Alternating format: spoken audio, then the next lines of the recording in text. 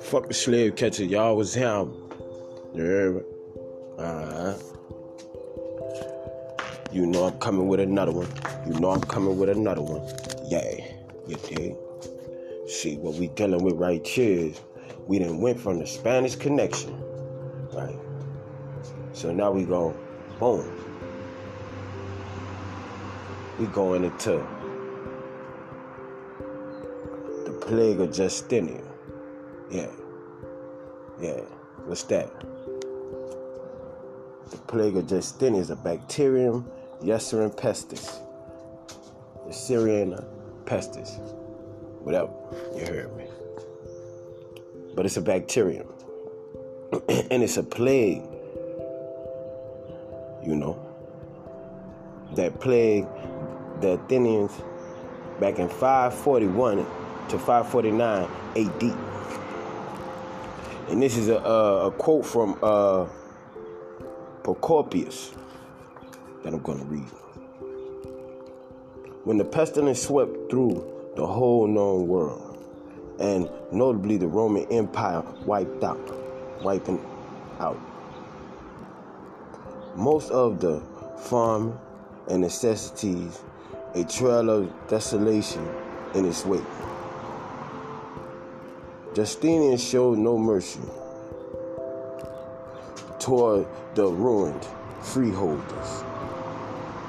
Even then, he did not refrain from demanding the annual tax, not only the amount at which each assessed each individual, but also the amount his deceased neighbor were liable. Procopius, 430 BCE. They said, see, no, that was the Athenian plague. Excuse me. But so, what am I talking about? I'm talking about the exact thing that's paralleling right now. Huh? So this has to be looked at with an investigative, critical eye for the patterns of behaviors. That's what we're looking for. You know, and so with that, you know, you got to focus on you and your people. And me and my people come from right here. So what ravaged us? What fucked over us? Right here. It wasn't the fighting. We was on that bitch hat.